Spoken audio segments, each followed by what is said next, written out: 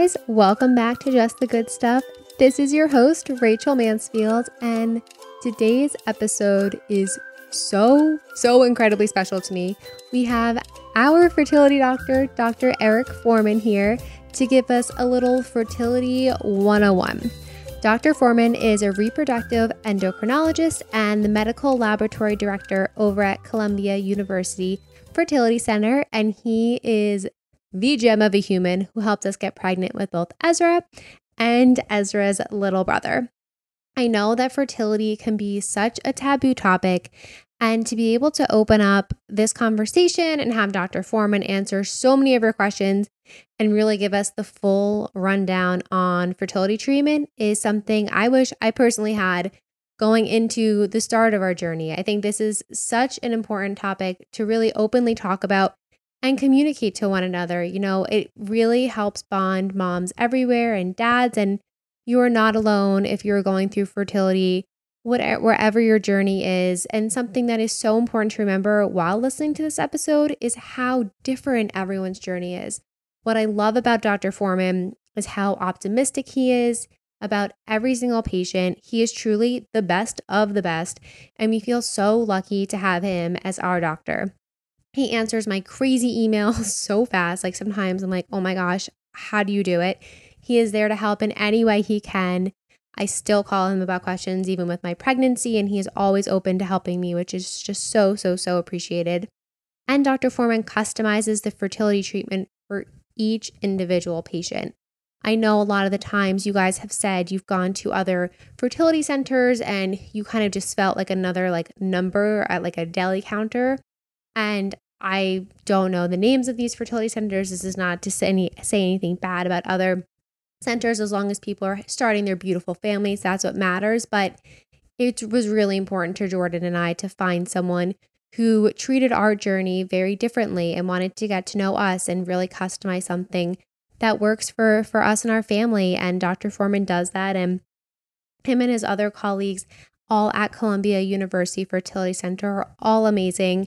And that's one of my favorite parts about going there is that you are filled with so many awesome doctors and nurses, and the whole team is it's the place I actually look forward to going to. So I can't thank them enough for all that they do for our family. And if you are interested in hearing more in particular about mine and Jordan's fertility journey with Ezra and his brother, head on over to episode 4 on the podcast where I chat with my friend Abby Cannon about getting pregnant with Ezra, and Abby also shares her fertility journey. But I also have a handful of blog posts that dive into our fertility journeys as well. So I'll link to those over in the show notes for you guys. If you do enjoy this episode, I would love to hear from you guys. Please feel free to share the episode with anyone you know that may be starting their own fertility treatment. Maybe they're in the thick of it, or anyone that you feel that this episode would really resonate with. And of course, if you have a moment and would like to rate and review the podcast over on iTunes, that would be so tremendously helpful. Thank you guys so much for your support as always. Before we dive into today's episode, I'd like to take a moment to talk about probiotics. Yep, one of my ride or die supplements that I take every single day. I have been using Garden of Life's probiotics for years now, and each of their probiotics have billions of diverse, clinically studied strands that actually help promote digestive balance and immune health. They have a crazy amount of probiotics to choose from to help address your specific needs, which is so cool. They make a probiotic that works for everyone. I rotate a few different ones that they have, and after each bottle is done, I take a different one just to switch up the strands and what I'm taking. And they say that's pretty helpful to do so your body doesn't become used to the same exact thing every time.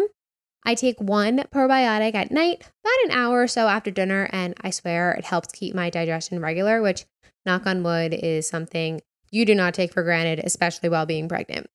My top 3 favorite probiotics that Garden of Life sells are the Doctor Formulated Probiotics Women's Daily Care with 40 billion CFUs, which does not have to be kept in the refrigerator. So if you're someone who is traveling a lot or just always forget when it's in the refrigerator, you need to keep it next to your bed, great option. I also love the Raw Probiotics Ultimate Care 100 billions. That's the one that I'm taking right now. And when I'm not pregnant, I love their CBD probiotics as stress relief. Oh my God, it's amazing.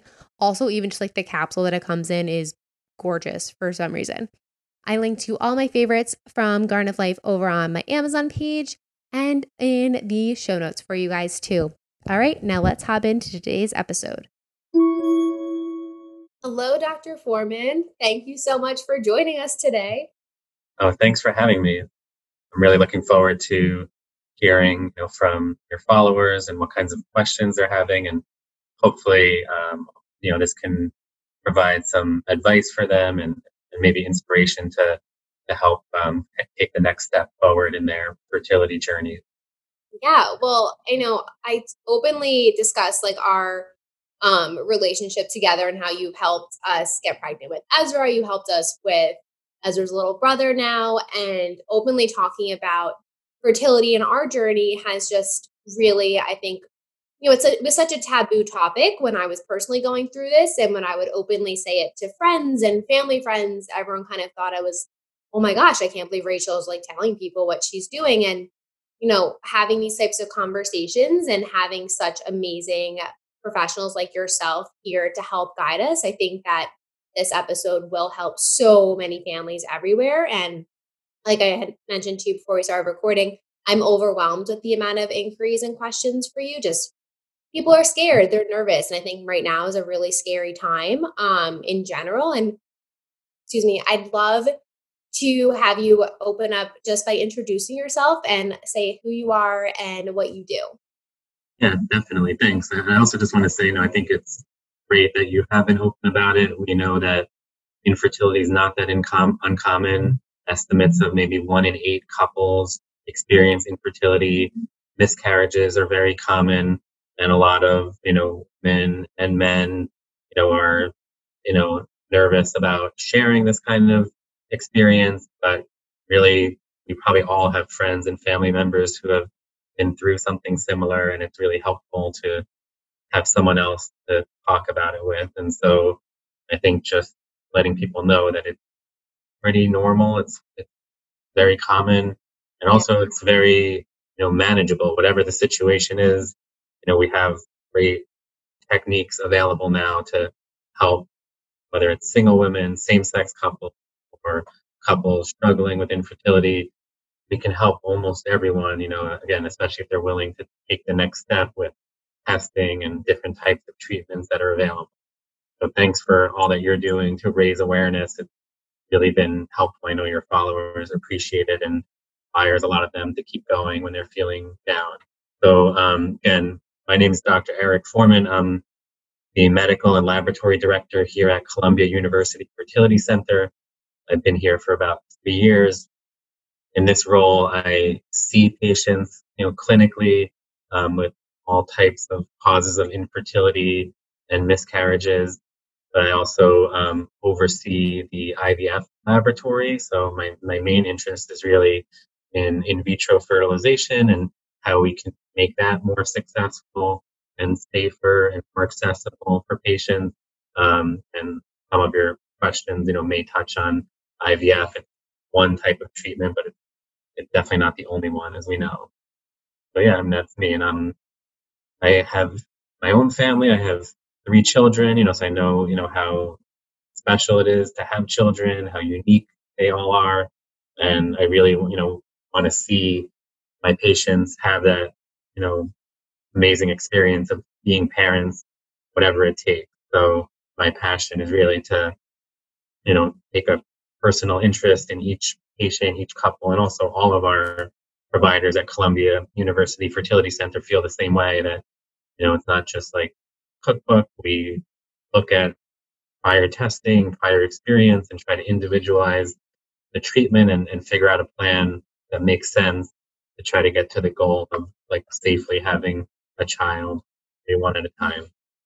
That was something that actually when we came to see you guys, that I remember leaving our like first consultation and saying to Jordan, like, we're seeing him, like, we're not going somewhere else. Because we had gone to a couple other fertility centers beforehand just from referrals from like my gynecologist at the time. And something that really stood out to me when we came to Columbia was that I remember you sat down with us I still remember even like what I was wearing. It was so funny. And you had like a piece of like printer paper, like this 8.5 by 11.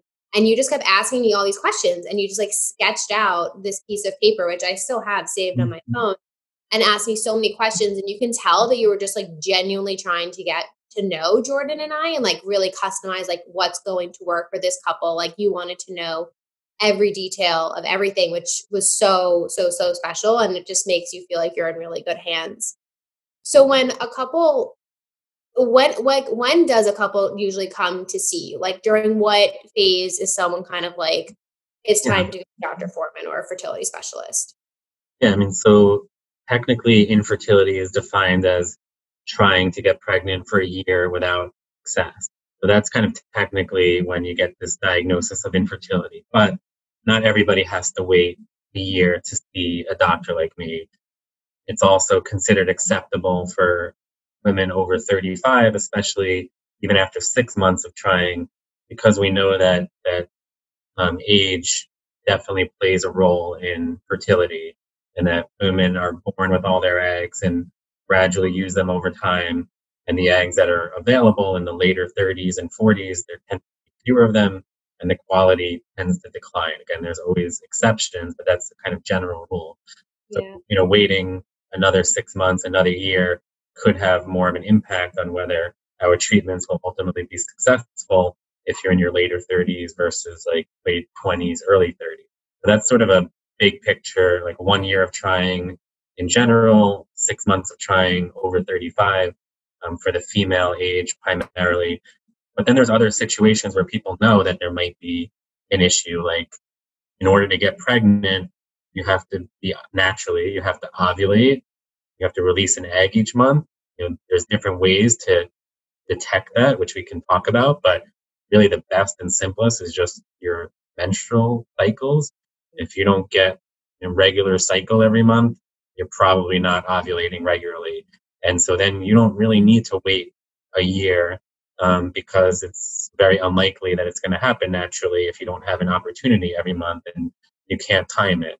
You also need sperm to travel to the egg. And so some couples have difficulty having intercourse, sexual dysfunction, erectile dysfunction, or some men had cancer at a young age and had chemotherapy and they were told, this might affect your fertility. Maybe they froze their sperm. Again, they can have a workup and see what's going on earlier because they have some, idea that there's an issue. And then you also need, the anatomy to work out where fallopian tube has to be able to pick up an egg and egg and sperm have to meet up, then the embryo has to implant in the uterus. So if a woman knows that she's had ectopic pregnancies or surgeries for endometriosis, then there may be a reason to think there's a problem with her fallopian tubes, or if her bleeding pattern is really abnormal, there may be something going on inside the uterus that could be evaluated earlier. And then finally, as I mentioned, single women who are thinking about getting pregnant on their own, with the use of a sperm donor, or same-sex couples, they can see a doctor like me really at any time to start planning what the next steps would be. Okay. Now you actually touched on a lot of things that we'll also get back to those topics in a couple of minutes. But I was actually going to ask you, like, for someone like me, I had hypothalamic amenorrhea, and Jordan and I tried for a year just because we started trying when I was 27. So at that age, I also didn't, or 26, I didn't feel very like rushed. Oh my God, I have to see a doctor ASAP. But would you say if someone does have HA and they haven't had a period and they went off birth control, haven't had a period in like 6 months, would you say to come and see a reproductive endocrinologist at that time? Yeah, I mean, I think, or you could even start, if you have a good OBGYN who, you like, they can start a workup and see what's going on. But I not infrequently see women that go off the pill and don't get a period and they're kind of brushed off saying, oh, it just takes a while, which it can, but usually within a couple of months, you should go back to regular periods. So like 6 months without a period is not really normal or expected. Um, and again, so at that point, I would see your regular OBGYN or fertility specialist. And if your regular OBGYN kind of blows it off, then I think it's reasonable to maybe seek another opinion because there may be something going on and you don't necessarily have to wait another 6 months. I also think it's important to know that we don't think the birth control pill like causes this. It's just probably masking something. When you're taking a pill, you're giving yourself hormones, you're taking them away. So the uterus is thickening a little bit, shedding the lining, and you're not ovulating, but you're getting a period. And then at some time, something else could be going on, whether it's polycystic ovary syndrome, PCOS, or hypothalamic amenorrhea, that once you come off the pill, because now you're ready to see if you can get pregnant naturally, then see what's really going on. But there's no evidence that the pill causes either of these things to happen. Do you notice that a lot of your patients do come in and they were recently on the pill and haven't had a cycle after that? I mean, it's something that we see definitely, again, because the pill is a very reliable form of birth control if it's used correctly, and it can regulate cycles. And so it's not, it often coincides that a woman will stop taking pills because now she's ready to get pregnant. And again, then if she's not getting her period, she also wants to get pregnant, they're going to need help often from a doctor like me. So not the most common thing that we see, but definitely see this type of situation, fairly often. Is there a most common like reason for fertility? Is that what you see often? That's a good question. Probably honestly nowadays the most common, is what we might call like unexplained or age related. So, we know that over the last, few decades that the average age, that a woman will have her first baby has gotten older. Again, as I mentioned, it's just a normal part of reproductive aging that egg supply and quality decline. So even if one is fertile, it gets more difficult to get pregnant as time goes by. So it's probably a combination of factors, both age related on the female side, the male side. But we see a lot of couples that are, in their late 30s, early 40s, and they've been trying for 6 months or a year or longer and having difficulty. So that's, probably the single most common cause. But, if you really dig deep and, evaluate the couple as a whole, usually a combination of factors where the sperm on testing doesn't look perfectly normal. There may be something about egg supply a little bit on the lower side, age being a contribution. So often multiple things. There's not like one single, thing that is the most common.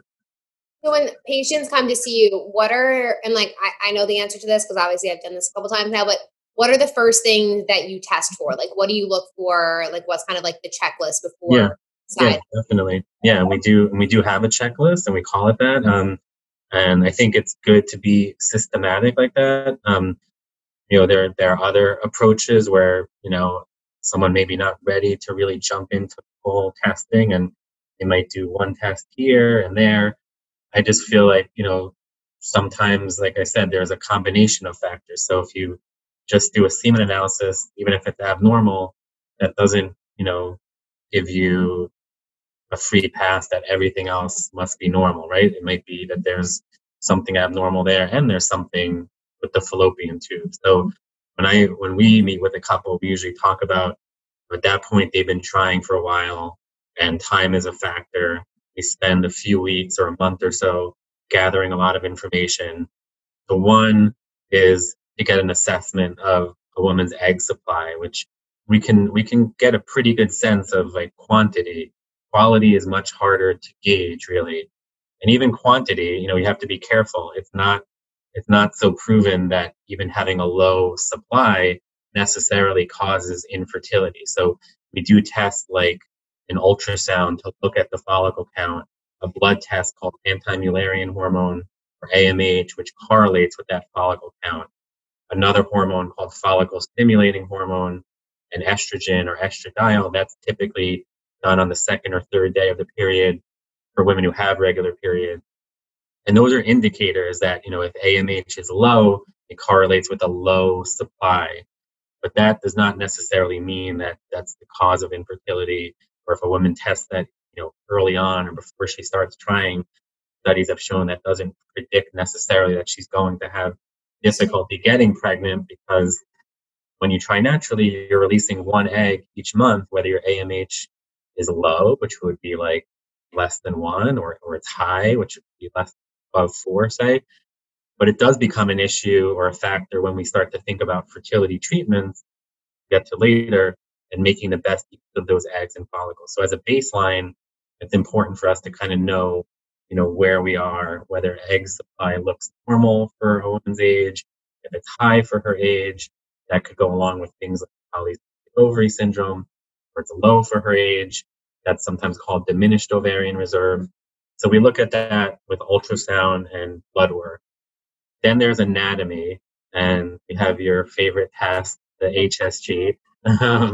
So this is a hysterosalpingogram, which, even on our initial ultrasound, we can see the shape of the uterus, but really can't tell if the fallopian tubes are open. Again, that's not the most common cause of infertility, by far, but it is a very significant one where, like, if the tubes are truly blocked, pregnancy is probably not going to happen naturally, and we better to find that out, early on. And I sometimes see where that's kind of bypassed, and then months later, something is found, and couples feel like they wasted time, that they didn't know that early on. So this is a test that some gynecologists or reproductive specialists like me do. Sometimes it's a radiologist that does it. It really depends on practice setup, if they have the equipment to do it. It involves injecting a dye, clear, non-toxic dye, into the uterus with some pressure. That dye will travel through the uterus, through the fallopian tubes, and x-rays are taken. And you can see like where it traveled, and it can show you the shape of the uterus. Because some women are just born with a different shape rather than kind of a classic like triangle shaped uterus. Some women have a heart-shaped uterus. Some women have a division in the middle of the uterus called the septum. Sometimes there's growths inside, like polyps or fibroids or even scarring. So that can be seen by looking at how the dye fills the uterine cavity. But then maybe even more importantly, with pressure, if that dye travels through the fallopian tubes and spills out, then we know that the fallopian tubes are open. And so that's a test that can be very uncomfortable for a few seconds while that dye is going in, and it's crampy. For other women, it's not so uncomfortable. I know for you, it was really uncomfortable. It really varies. It felt really crampy for me. Like it was the afterwards, I cramped for a couple hours, but the dye itself doesn't hurt. I just wasn't mentally prepared to know that it was going to be painful. So I like to always tell people like it sucks so that they prepare for the worst, but it's manageable. Mm-hmm. It's like you said, I'd rather know it's tolerable pain, like that I would rather know early on than go through fertility treatment and then find that out that I should have tested that earlier. Yeah, exactly. So yeah, I think that's important. Like, knowing what you should expect, can really affect your experience. So if you're not expecting it to be uncomfortable, then it could be really shocking if it is. And if you're expecting it to be really bad, and it might not be as bad as you expected. So a lot of women take like Advil beforehand or ibuprofen. That can be helpful. And also it's, for women who do have regular cycles, the timing of that test is important. It should be done before ovulation, because if you ovulate, maybe you'll get pregnant. You don't want to have dye and x-rays if a pregnancy might be happening. And it is safe. And there are even studies that suggest that there might even be a benefit that cycle of getting pregnant naturally. The dye might flush open the tube. Not something that we would do like as a treatment over and over again, but it is safe to try naturally that same cycle. And we've definitely seen couples get pregnant in the same cycle as the HSG, even before they have to think about other fertility treatments. So that really covers, the female side, basically egg supply and anatomy. And then again, even if we find that the fallopian tubes are, blocked in some way, we still need sperm to work with. So a semen analysis, is still, even though it's far from perfect, it's our best assessment of male fertility. And it's different in that men can produce sperm throughout their life, really, even into the 40s, 50s, even beyond. So whereas we know that egg supply is declining, that's not always the case. And it can fluctuate from day to day, where like AMH should be pretty stable reflection of a woman's egg supply. You could have dramatically different sperm numbers from day to day. But we look at multiple parameters. We look at the volume of semen, the concentration of sperm, like how many millions there are per milliliter, what proportion are moving, what proportion are perfectly normally shaped. If something comes back abnormal, especially if it's, very abnormal, recommended to repeat it because again, it can fluctuate from day to day. But if something is consistently abnormal, that's more predictive that that could be a contributing factor. And we sometimes even have reproductive urologists. And there's a couple of great reproductive urologists at Columbia. This is, a type of urologist that does specialized training in fertility. Like I'm an OBGYN who did more advanced training in reproductive endocrinology and fertility. So that's the basic fertility evaluation, for the male and female side.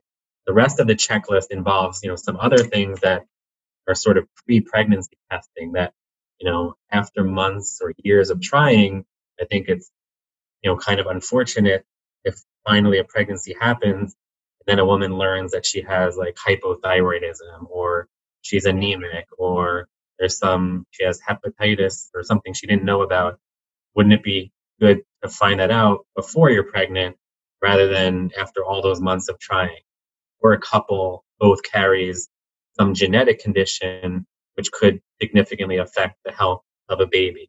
So before we embark on fertility treatment, we typically do infectious disease testing for both partners. And again, that's normally done at the first pregnancy visit. This way you have that even earlier. We check thyroid function, we check blood counts, immunity to certain, viruses like rubella, chickenpox that could get a vaccine before you're pregnant, but once you're pregnant, they don't give those vaccines. So again, why not find out beforehand? And then I think a genetic carrier screening panel is something that we offer and recommend to all of our patients where there's hundreds of genetic diseases that babies are still born with, some of which are even like lethal. Tay-Sachs, for example, babies don't survive if they get this disease. And if you find that a couple both carries a mutation for the same genetic condition, there's an opportunity to at least discuss what what that condition is, how serious it is, what are the options to prevent or get earlier treatment, for their child. Now, when you have all of the information, you're obviously sitting there with like a shit ton of information in front of you. So what makes you lean more towards starting with IUI and like that method versus IVF? Like, are there certain things, for example, if the male fertility is a huge factor, do you kind of say like, no, we can't do IUI, like, let's go to IVF? Like, how do you, obviously IUI is easier for many reasons. Yeah. Yeah. So, I think that's where like the individualized care comes in. You don't want to just say everyone should do IVF, even though it is the single most effective treatment. It has a lot of advantages. Or you don't want to say necessarily everyone should start with IUIs and then do IVF because for some couples, that's not the right option. So there are, I think, certain findings that would definitely lead to going directly to IVF. As you mentioned, severe male factor. Again, if that's confirmed on multiple semen analyses, even, testing with a reproductive urologist, if there's a very low sperm count, IUI or timed intercourse, not likely to be successful. I would never say never. I've seen exceptions, but again, if you're trying to make the best use of your reproductive time and maximize your chances, in vitro fertilization with something called intracytoplasmic sperm injection or ICSI is what's recommended for really severe male factor. Because when we do IUI, which is intrauterine insemination, we typically want to get millions of moving sperm placed inside a woman's uterus around the time she's ovulating. And for some guys, that's after washing and like processing the sample to enrich it with the more moving, better quality sperm. Some guys may start off with even like less than 1 million sperm. And so they're not going to get 5 to 10 million moving sperm for IUI. And the chances of success by placing such a low amount of sperm in the uterus are very low. But with ICSI, now they could have really excellent success. You know, there it really, becomes more of a factor of how many eggs, how many embryos can we. So that's kind of a direct to IVF ICSI route. Tubal factor as well. If the fallopian tubes are really truly blocked, and again, no test is perfect, so the HSG, should be interpreted. Sometimes there's false readings, but if a woman's fallopian tubes have been removed or damaged in some way, then again, natural attempts, IUI, are not likely to be successful. And IVF, that's what it was originally developed to overcome. In the late 1970s, women who had tubal factor really had no options at that time other than adoption. Now we have the ability to get eggs, combine eggs and sperm together in the lab, and make embryos. So those are two reasons to go directly to IVF. The genetic factor is also one to consider. If a couple do both carry a mutation for a very severe disease and they are nervous about taking a, say, 25% chance that their baby would have that disease, which is how recessive conditions work. Or sometimes an individual woman or husband, partner carries a disease that's what we call dominant, where it's like a 50-50 chance they would pass it to their child, and they know what it's like to live with it, and they just don't want to pass that on. Then we can do in vitro fertilization with pre-implantation genetic testing, where we can actually make embryos, test them, and selectively put an embryo back that wouldn't have that particular disease. So those couples might not even have infertility. They might, sometimes they do, and they learn this along the way. Sometimes they're doing fertility treatment specifically for a genetic reason. And then outside of those, I think there's options. If it's like mild male factor or age related or unexplained, then it's really an individualized discussion that there's a lot of factors that go into it. What is the couple's age? How many children do they want? What are their thoughts on risk of multiples? Because when we do IUI, typically we give medications like Clomid or Letrozole or even injectable FSH to try to either get a woman to ovulate who doesn't ovulate regularly, or get a woman to ovulate maybe more than one egg if they've tried for a long time with her one egg naturally being released. And that's all to try to raise the chances to have more eggs and better timing. But that does come with a risk of twins. Some couples think like that's really what they want and they'd be happy with it. But it's always higher risk. It's a higher risk pregnancy for women, for their babies, and so that's a whole nother discussion. But there's some situations where it just wouldn't be safe to have twins. If a woman's uterus is a certain shape, if she's had a prior preterm delivery, some couples are just, again, really nervous about the prospects of having twins. So, if they're not comfortable with a 5 to 10% risk of twins, then in vitro fertilization has the ability to transfer one embryo at a time. If they want multiple children, one at a time, in vitro fertilization also has the ability, if things go well, to have other embryos frozen for the future. So that's where age comes in, where if a couple is in their like late 30s, early 40s, and they want 2 children, even if IUI would work, then is it going to work again 2 years later? It might. Maybe they'll even get pregnant naturally, but if it doesn't, now our treatments are much more difficult to get to work. But if you have embryos frozen that were sometimes even genetically tested and known to be normal, then you could come back years later. It's not a guarantee it's going to work, but it's going to have a higher chance than trying something like IVF at a later age. So these are discussions. Again, there's no like right or wrong answer in some cases. Some couples really just want to see if they can get pregnant more naturally in their own body and are willing to try IUI for a while. Some couples are really scared of twins and want to jump more directly to IVF, or they want to have extra embryos frozen for the future. Yeah, we were definitely nervous when we thought we were maybe having twins for that. That 2-week wait was longer for me than the 2-week wait to find out if I was pregnant. Yes, I know. Especially after having one baby and knowing, how much work and how demanding it is, then gives you perspective. So I try to bring that to my patients. I know the first time around, probably would have been excited about twins, but the second time around, you realize it's really overwhelming.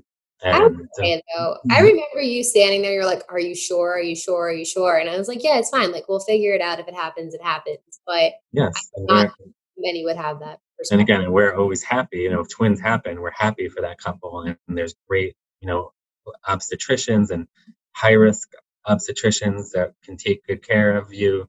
So it's not like it's a bad thing, but there are more risks of like preterm labor, preterm delivery, being put on bed rest, the baby's having to be in the NICU, preeclampsia, all kinds of things are just more risky. Needing a C-section, all of that is riskier with twin pregnancies. And then more than twins, we've really we were talking 20 years ago, there used to be a significant risk of even triplets with fertility treatments, but almost completely eliminated that by just being really cautious, not going forward if it's too risky. Now, for IUI, and I mean, we don't have to go into the deep. Like I've spoken a lot about this in other episodes, like the process and what I did, and like exactly what it is, etc. But now, what does it increase the chances of having sex significantly? Like, why would someone, like a lot of people are like, well, wouldn't you just have sex then, or intercourse or whatever? Like, why IUI? Like, what does it add any more like percentage chances that it would be successful? And it does, especially for couples who have been trying, and there's maybe like a mild male factor on the semen analysis, or they've been trying and it's unexplained. We just can't see, even if the semen analysis looks normal, we can't see how many of those sperm are actually getting through the cervix, through the uterus, to the end of the fallopian tube. And so getting more moving sperm in the right place at the right time does improve the chance.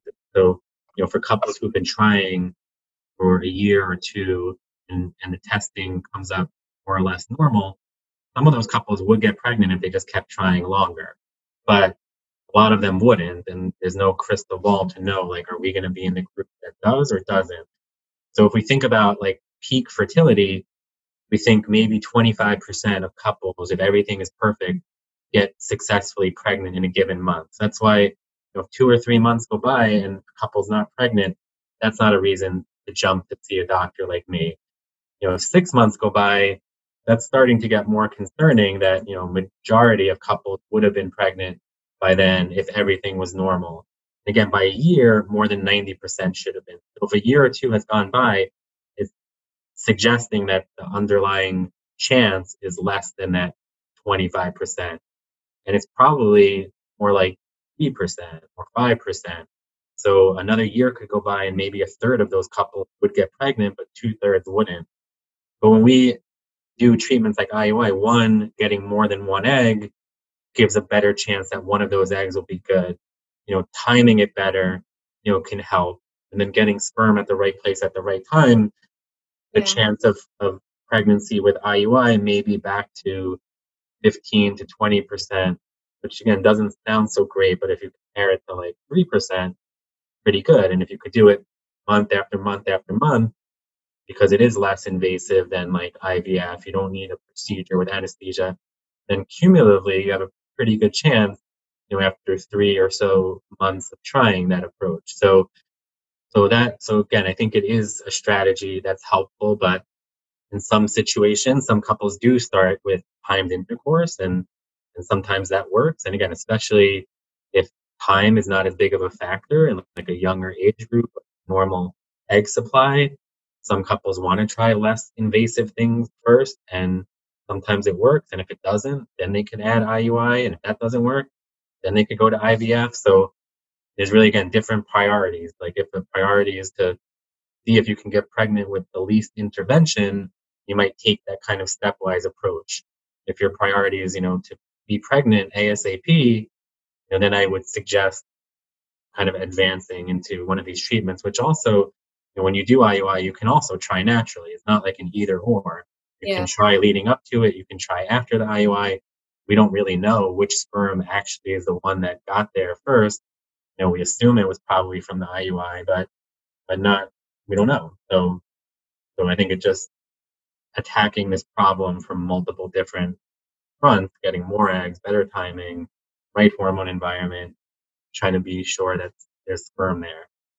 Now, for both from an IUI and IVF perspective, that 2 week wait. So after either you had the sperm, inseminated into you, or after you've had the embryo implanted and you're waiting for those 2 weeks or whatever to see if you were pregnant, is there anything that you can do to help, increase a successful implantation? Or, and also most importantly, is there anything that you shouldn't do during those 2 weeks?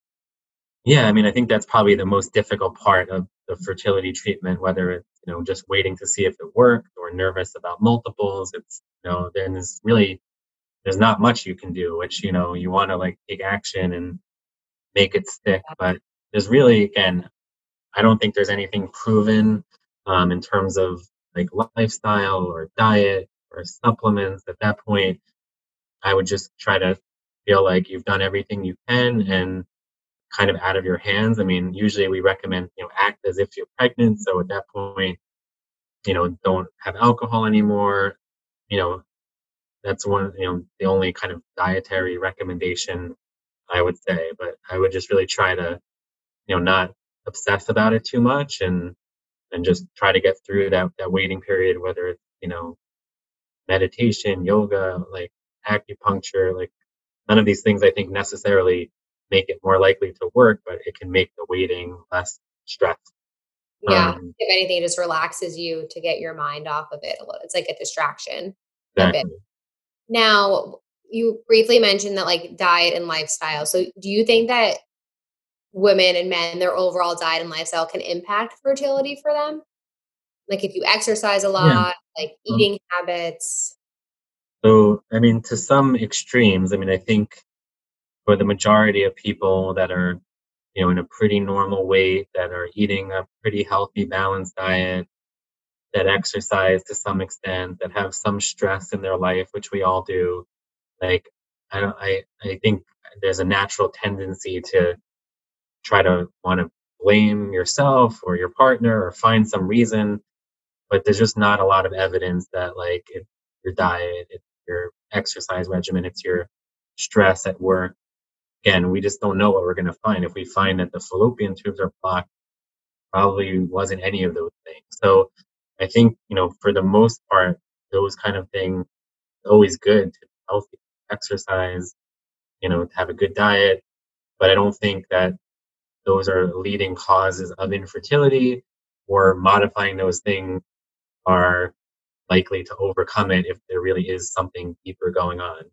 There are some extremes, obviously. So women who have eating disorders or exercise excessively, sometimes that will affect what we call the HPO axis, the hypothalamic pituitary ovarian axis, to the point that they're not ovulating regularly anymore. And sometimes, that's, I think, the reason why that's happening. Sometimes we're not sure. We're like, a woman's in a normal weight category, she's exercising a normal amount, but for some reason, her internal like thermostat is just not, not thinking it's the right time to ovulate and get pregnant. I mean, it kind of makes sense if you think about just sort of evolution, believe in that, if a woman was starving, that wouldn't be a good time to get pregnant. She should, take care of herself. She might have other children to take care of. And when, food is, more plentiful and she's got more like bodily fat, like the brain would sense that it would be a better time to ovulate. Now though, we have, some women in our modern society that, you know, exercise a lot and maybe they're a little bit underweight, but it's not a famine. They can go to Whole Foods or wherever and get food, and I think can be healthy and have a healthy pregnancy. But it's really hard to get their brain to sense that and get back to normal ovulation. That's where some of our ovulation induction techniques come in. So again, that's very stressful because, or frustrating because sometimes in those situations, even gaining weight or exercising less, which is hard to do again, because these women again are usually healthy in normal category. Again, like they could have a healthy pregnancy, and then even if they change their lifestyle, it doesn't guarantee that they're going to start ovulating. And on the other end of the spectrum, having a high BMI being overweight. That's associated with polycystic ovary syndrome, which is another kind of complicated condition that we deal with. And women with PCOS, they sometimes often are not ovulating regularly or at all. Sometimes working on their diet and exercise can restore more normal ovulation. There also are some medications that can help women use insulin better and make less of their own insulin. So there are some lifestyle changes that can help women with PCOS to ovulate more regularly. But again, it's not guaranteed, and it could be frustrating that women could take all these measures and still not be ovulating. And we have medications that can help if getting pregnant, quicker is the priority. And then there's things like obviously smoking cigarettes and tobacco exposure. There's toxins that are not good for our health in general and cause birth defects, so shouldn't be done in pregnancy. Even leading up to pregnancy, there's some thought that it can affect egg supply and quality and sperm quality as well. So I definitely would, encourage like not smoking. And even on that side, the good news is like that's not a permanent thing. We think that, the follicles that mature over a few months, sperm take a few months to mature, so that can get out of a woman or a man's system within a few months. That's something reversible that you can change to improve your own health of your pregnancy, but maybe even your chance of getting pregnant. Now, what exactly is PCOS, and like what does this mean for fertility? Like, would they always struggle to get pregnant, or do sometimes you have PCOS and you get pregnant and you right? Okay. Good question. So, and it's a confusing topic, and I see women all the time that have been told conflicting things, like they would never get pregnant, or like they have big cysts in their ovaries. There's a lot of misconception. So PCOS, it's a confusing name because when you hear cyst, you think about like something big and painful. That's a cyst. But actually, the follicles that I talked about earlier, I mentioned a woman's born with all of her eggs. They're in these little things called follicles. Follicles, a little tiny cyst. So it's a normal kind of cyst. When we look at a woman's ovaries on ultrasound, we can see follicles that have gotten to a certain stage that they're visible. But there's usually like thousands of other tiny ones that we can't see. But a woman with PCOS might have dozens of tiny follicles that are there. So they have eggs, they have even a lot of eggs, but there's, again, some disconnect like with the timing of recruiting a follicle to grow and mature and ovulate. So, but that's what gives PCOS the name, that the ovaries tend to have this appearance of having lots of small follicles. Nothing to do with like a large cyst, a ruptured cyst, a painful cyst. That's totally something separate. So there's not one test. It's not like you can do a blood test and say I have PCOS. It's a syndrome. It's a consensus. There's different groups of doctors, specialists who've gotten together over the years and said, like, this is what we think characterizes the PCOS. But it's probably not one thing. There's a spectrum. There's some women with PCOS who are thin, some women with PCOS who are overweight. But the things that go into this diagnosis, there's really three pieces to it. One is having irregular cycle. That's probably like the hallmark of it. So not getting a period or having infrequent periods, like 40, 50, 60 days, or being all over the place. So that's one. Second, what we call hyperandrogenism, which means like higher androgens are male hormones, like testosterone or other hormones in that family, which all women have some testosterone and men have estrogen, but the relative proportion of those hormones can shift. So if women have features of higher androgens, that could be a blood test showing higher testosterone than normal. That could be excess hair growth, like facial hair. That's called hirsutism. It could be acne. It could be even hair loss. So those are hyperandrogenism. And then there's the polycystic ovary appearance. If a woman has two out of those three things, that's by the most common criteria called the Rotterdam criteria that would give you the diagnosis of PCOS. So that doesn't, AMH isn't in there, although some people think, there may be a very high AMH goes along with it. Even insulin resistance or BMI is not technically part of it, but there are things that also go along with it. So there are some women you could have fairly regular periods, but have some of the other features of PCOS, like the polycystic ovaries, hirsutism. And so some of those women will get pregnant without assistance, or you could have irregular periods and just be fortunate that you time it right and it's a good egg. And some women never get a period and then boom, they're pregnant. But a lot of women with PCOS will have difficulty because they're either not ovulating, difficult to time intercourse when they're ovulating, the hormone environment surrounding ovulation might not be ideal if there's higher androgen. Okay. I was overwhelmed with like the influx of PCOS related questions. There's people saying I have PCOS, like, will I ever be able to get pregnant?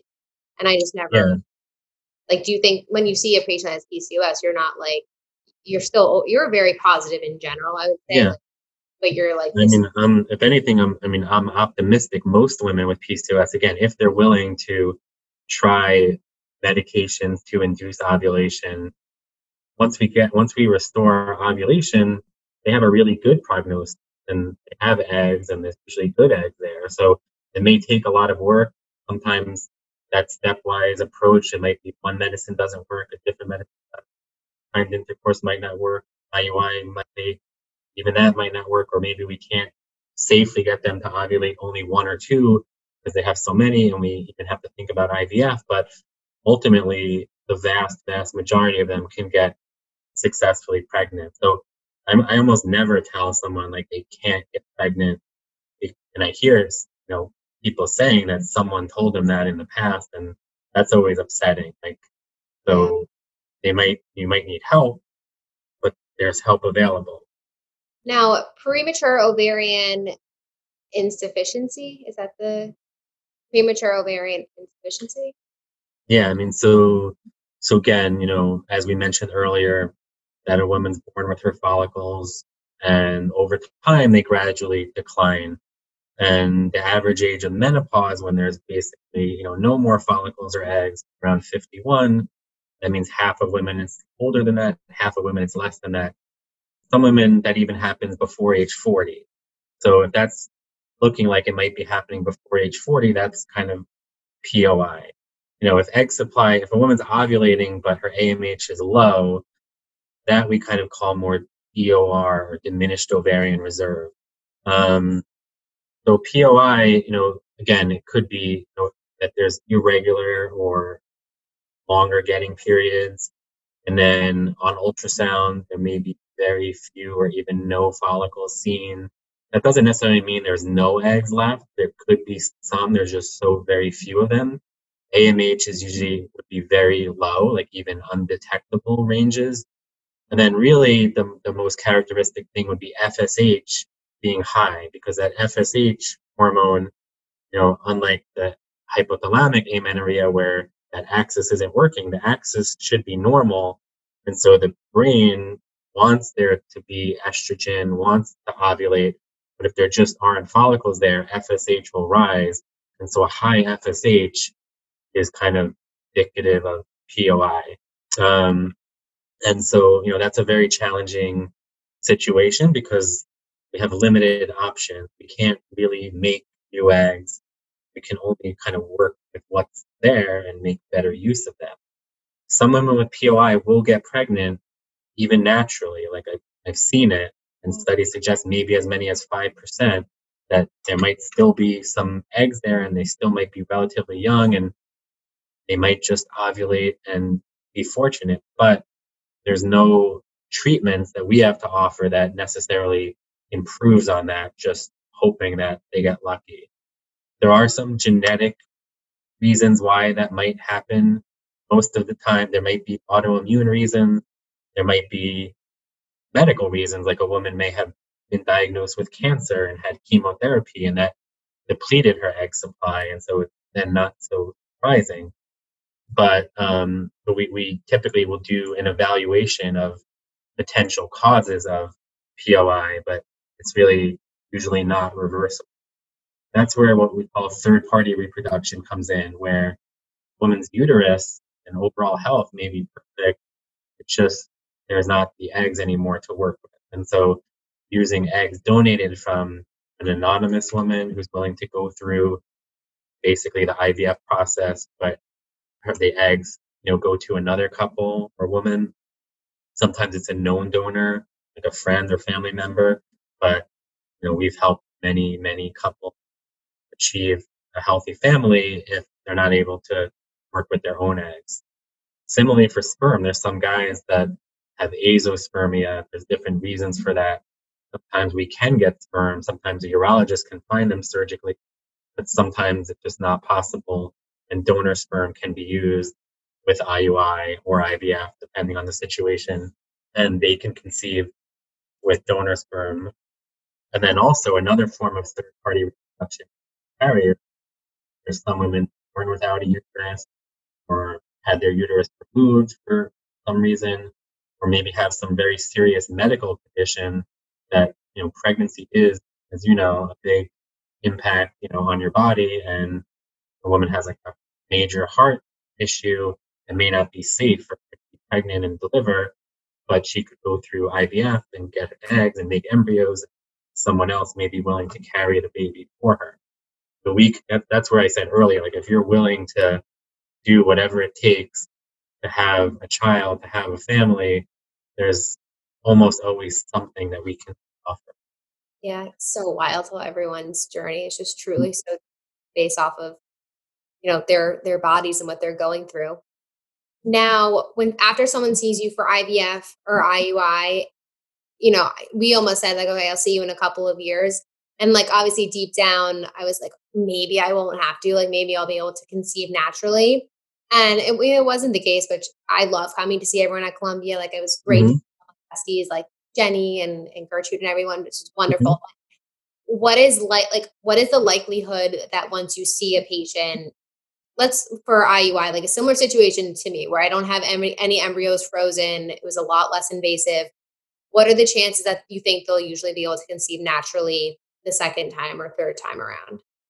Yeah, I mean, like a lot of things, it really depends on the situation. So, if it was a situation where like ovulation is the main issue, whether HA or PCOS, then sometimes that improves, but often it doesn't. So they still may need help to ovulate. Pretty high percentage, I would say. If it's more unexplained, then I think it depends, on really age. Like if they were already in their mid to late 30s, they just might not want to wait too long because time is a factor. So maybe they give it a few months, maybe 6 months, but there's a high chance they're going to have to come back. If they're in a younger age group, maybe they know they have a baby, they're not in as much of a rush, and they could give it more time.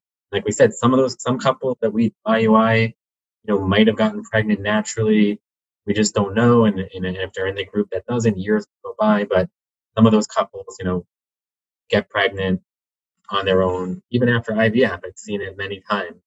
Yeah. I don't think it makes them more fertile. We know with time that doesn't really happen, but it's just that there is, unless the tubes are blocked or there's very, very little sperm, there's always some chance, and it could happen naturally. And give it enough time, it may. So it really depends on the situation. Some couples have done IVF and have embryos frozen. They may be more inclined to like plan it and just come back and use the embryos. But doesn't always mean that just because you have to have fertility treatment for your first child or your second child, that the next one is going to have to. Depends on the situation. I always say that that's why you have to find the center that like you genuinely love the people and trust them, because it just makes it more enjoyable to go. Like I like love coming to you. I actually have been to the doctor in 7 weeks, and I'm like counting down until Monday to go see the doctor again. Oh wow. Yeah, because it can be, a lot of visits and sometimes multiple cycles, like trying different things. So it should be a place that you feel comfortable, that you can, communicate with easily, that they're tailoring the treatments for you and your partner. 100%. Now, egg freezing, how do you know, like, if this is something you should do, particularly for women who say are in their 30s, they're not married, but like they know they might want to have kids someday. I know some of my friends are in their mid 30s, not in a relationship, very, very ambitious and career focused. And, some of them have frozen their eggs and they've made that decision. And anytime someone asks me, I'm like, I can't make that decision for you, but Hmm? I always say there's no harm. Like it'll hurt. Like I can't say it can't hurt because obviously it'll hurt a Hmm? little Hmm? process. But what are your thoughts on egg freezing in general? If you're like, either you're married and you want to wait later on, or you're single, like Yeah. Again, another area where I think taking an individualized approach, and that's an area where you can see a doctor like me whenever you're ready to talk about it. But I think some people say everybody should freeze their eggs. I don't necessarily agree with that, because if egg supply is normal and you're in your 20s or you're in a serious relationship, then there's a higher chance you won't need those eggs. And not that it's wrong, it does. I would let a woman do that if she felt she wanted more options for the future. But I wouldn't say like you have to freeze. But okay, as time goes by, there's two factors. One, as time goes by, if you freeze your eggs, you're probably going to have fewer of them than if you did it earlier, and the quality of those is going to be lower. But also the chance that you're going to need to use them is going to be higher. So those are the kind of things that I think we have to balance. And then there's also just financially, because usually not covered by insurance. There are some really great newer types of insurances. There's some like companies that are really forward thinking, that have given benefits to let women freeze their eggs and have more options for later. So that's great. I mean, so if it's covered or it's financially not such a big impact, it's a very safe process. It's a couple of weeks of visits, blood work, ultrasounds, injections, and then a procedure where we extract the eggs and then freeze them. And then hormones go back to normal. You go back to your normal life. So it's very safe and it's not so invasive. But for some women, that is a lot. If they're really, scared of needles or don't want to have anesthesia for the procedure. But I think with the right counseling and talking through it, most everyone can get through it. So I think, as you're getting to your mid 30s, that's a point where egg supply tends to decline more quickly. So you look at like egg number and success of treatments like IVF, pretty stable, although it gradually declines, but early 30s, pretty stable. So if you do IVF at 31 or 32 or 33, it's about the same chance of success. The chance of any given egg or embryo being genetically normal is pretty similar. Once you get to 37, 38, 39, 40, like there's a significant decrease in the success of our treatment. There's a higher proportion of the eggs that are going to be genetically abnormal and not able to make a healthy baby, and you're going to expect fewer of them. But I think if you're approaching the mid 30s and you think that there's a chance that it's going to be years before you may be able to even try for pregnancy, definitely reasonable to think about freezing your egg. Again, even if you're fertile, okay, I always talk through like what's the possibilities. Maybe that woman will meet a partner.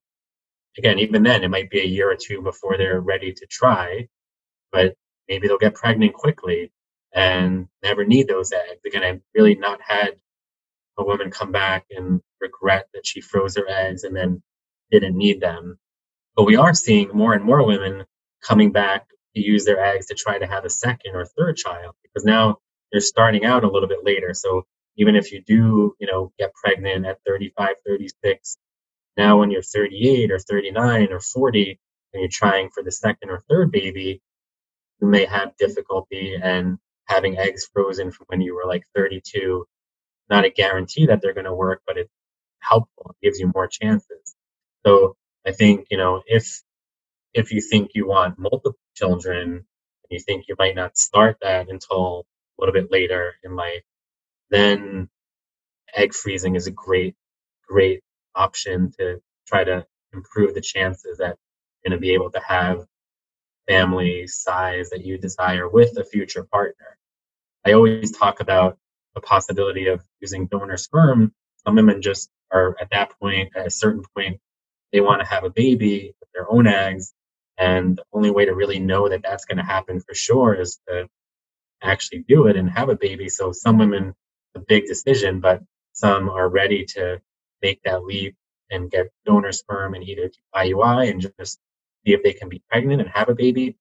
Some women are not really in a position or ready to do that on their own, but they may, instead of freezing eggs, make embryos and freeze embryos, knowing that you have more knowledge about embryos and eggs, because eggs still have a long way to go. They have to survive thawing and fertilize and develop. But embryos have already kind of made it to that stage and they have a higher chance of planting. So I have this kind of discussion, what's the priority? Is it to have a baby with your own eggs, ready to do that now or soon? Or is it really to preserve the chances of having a child with a future partner or multiple children with a future partner? And then we look at things like age and egg supply and their insurance status and see if it makes sense to freeze eggs. And some women even do more than one round of egg freezing so that they feel more comfortable with the number of eggs that they have. Wow. Well, it is absolutely amazing what you and your colleagues and everyone are able to do. And I can't thank you enough for taking the time to share all of your wisdom and everything with it. I have, believe it or not, like double the amount of questions left, but I know. Well, I would be happy to come back another time or to focus more on specific topic that might be better. So thank you for having me. And again, thanks for everything that you're doing to raise awareness in this area and to normalize the process of fertility testing and treatment. And, we have, again, like I said, great options. Whatever the situation is, there's always something that you to overcome and have a family. No, 100%. And I wouldn't be doing this if I didn't have a doctor like you that made me positive and, gave me a good experience. So if you want to tell everyone where they could find you with like your Instagram. Yeah. We'll link everything in the show. So again, I'm at Columbia University Fertility Center. We're at Columbus Circle. We have a great group of 10 different doctors, so again, there's different personalities and interests, and we have all different kinds of providers. We all have a similar philosophy, and I think you can have great results with any of us. So my Instagram is Eric Foreman MD, at EricForman MD, and I'm also on Facebook and Twitter. So follow and feel free to ask questions, and happy to come back anytime. Thank you. Thank you.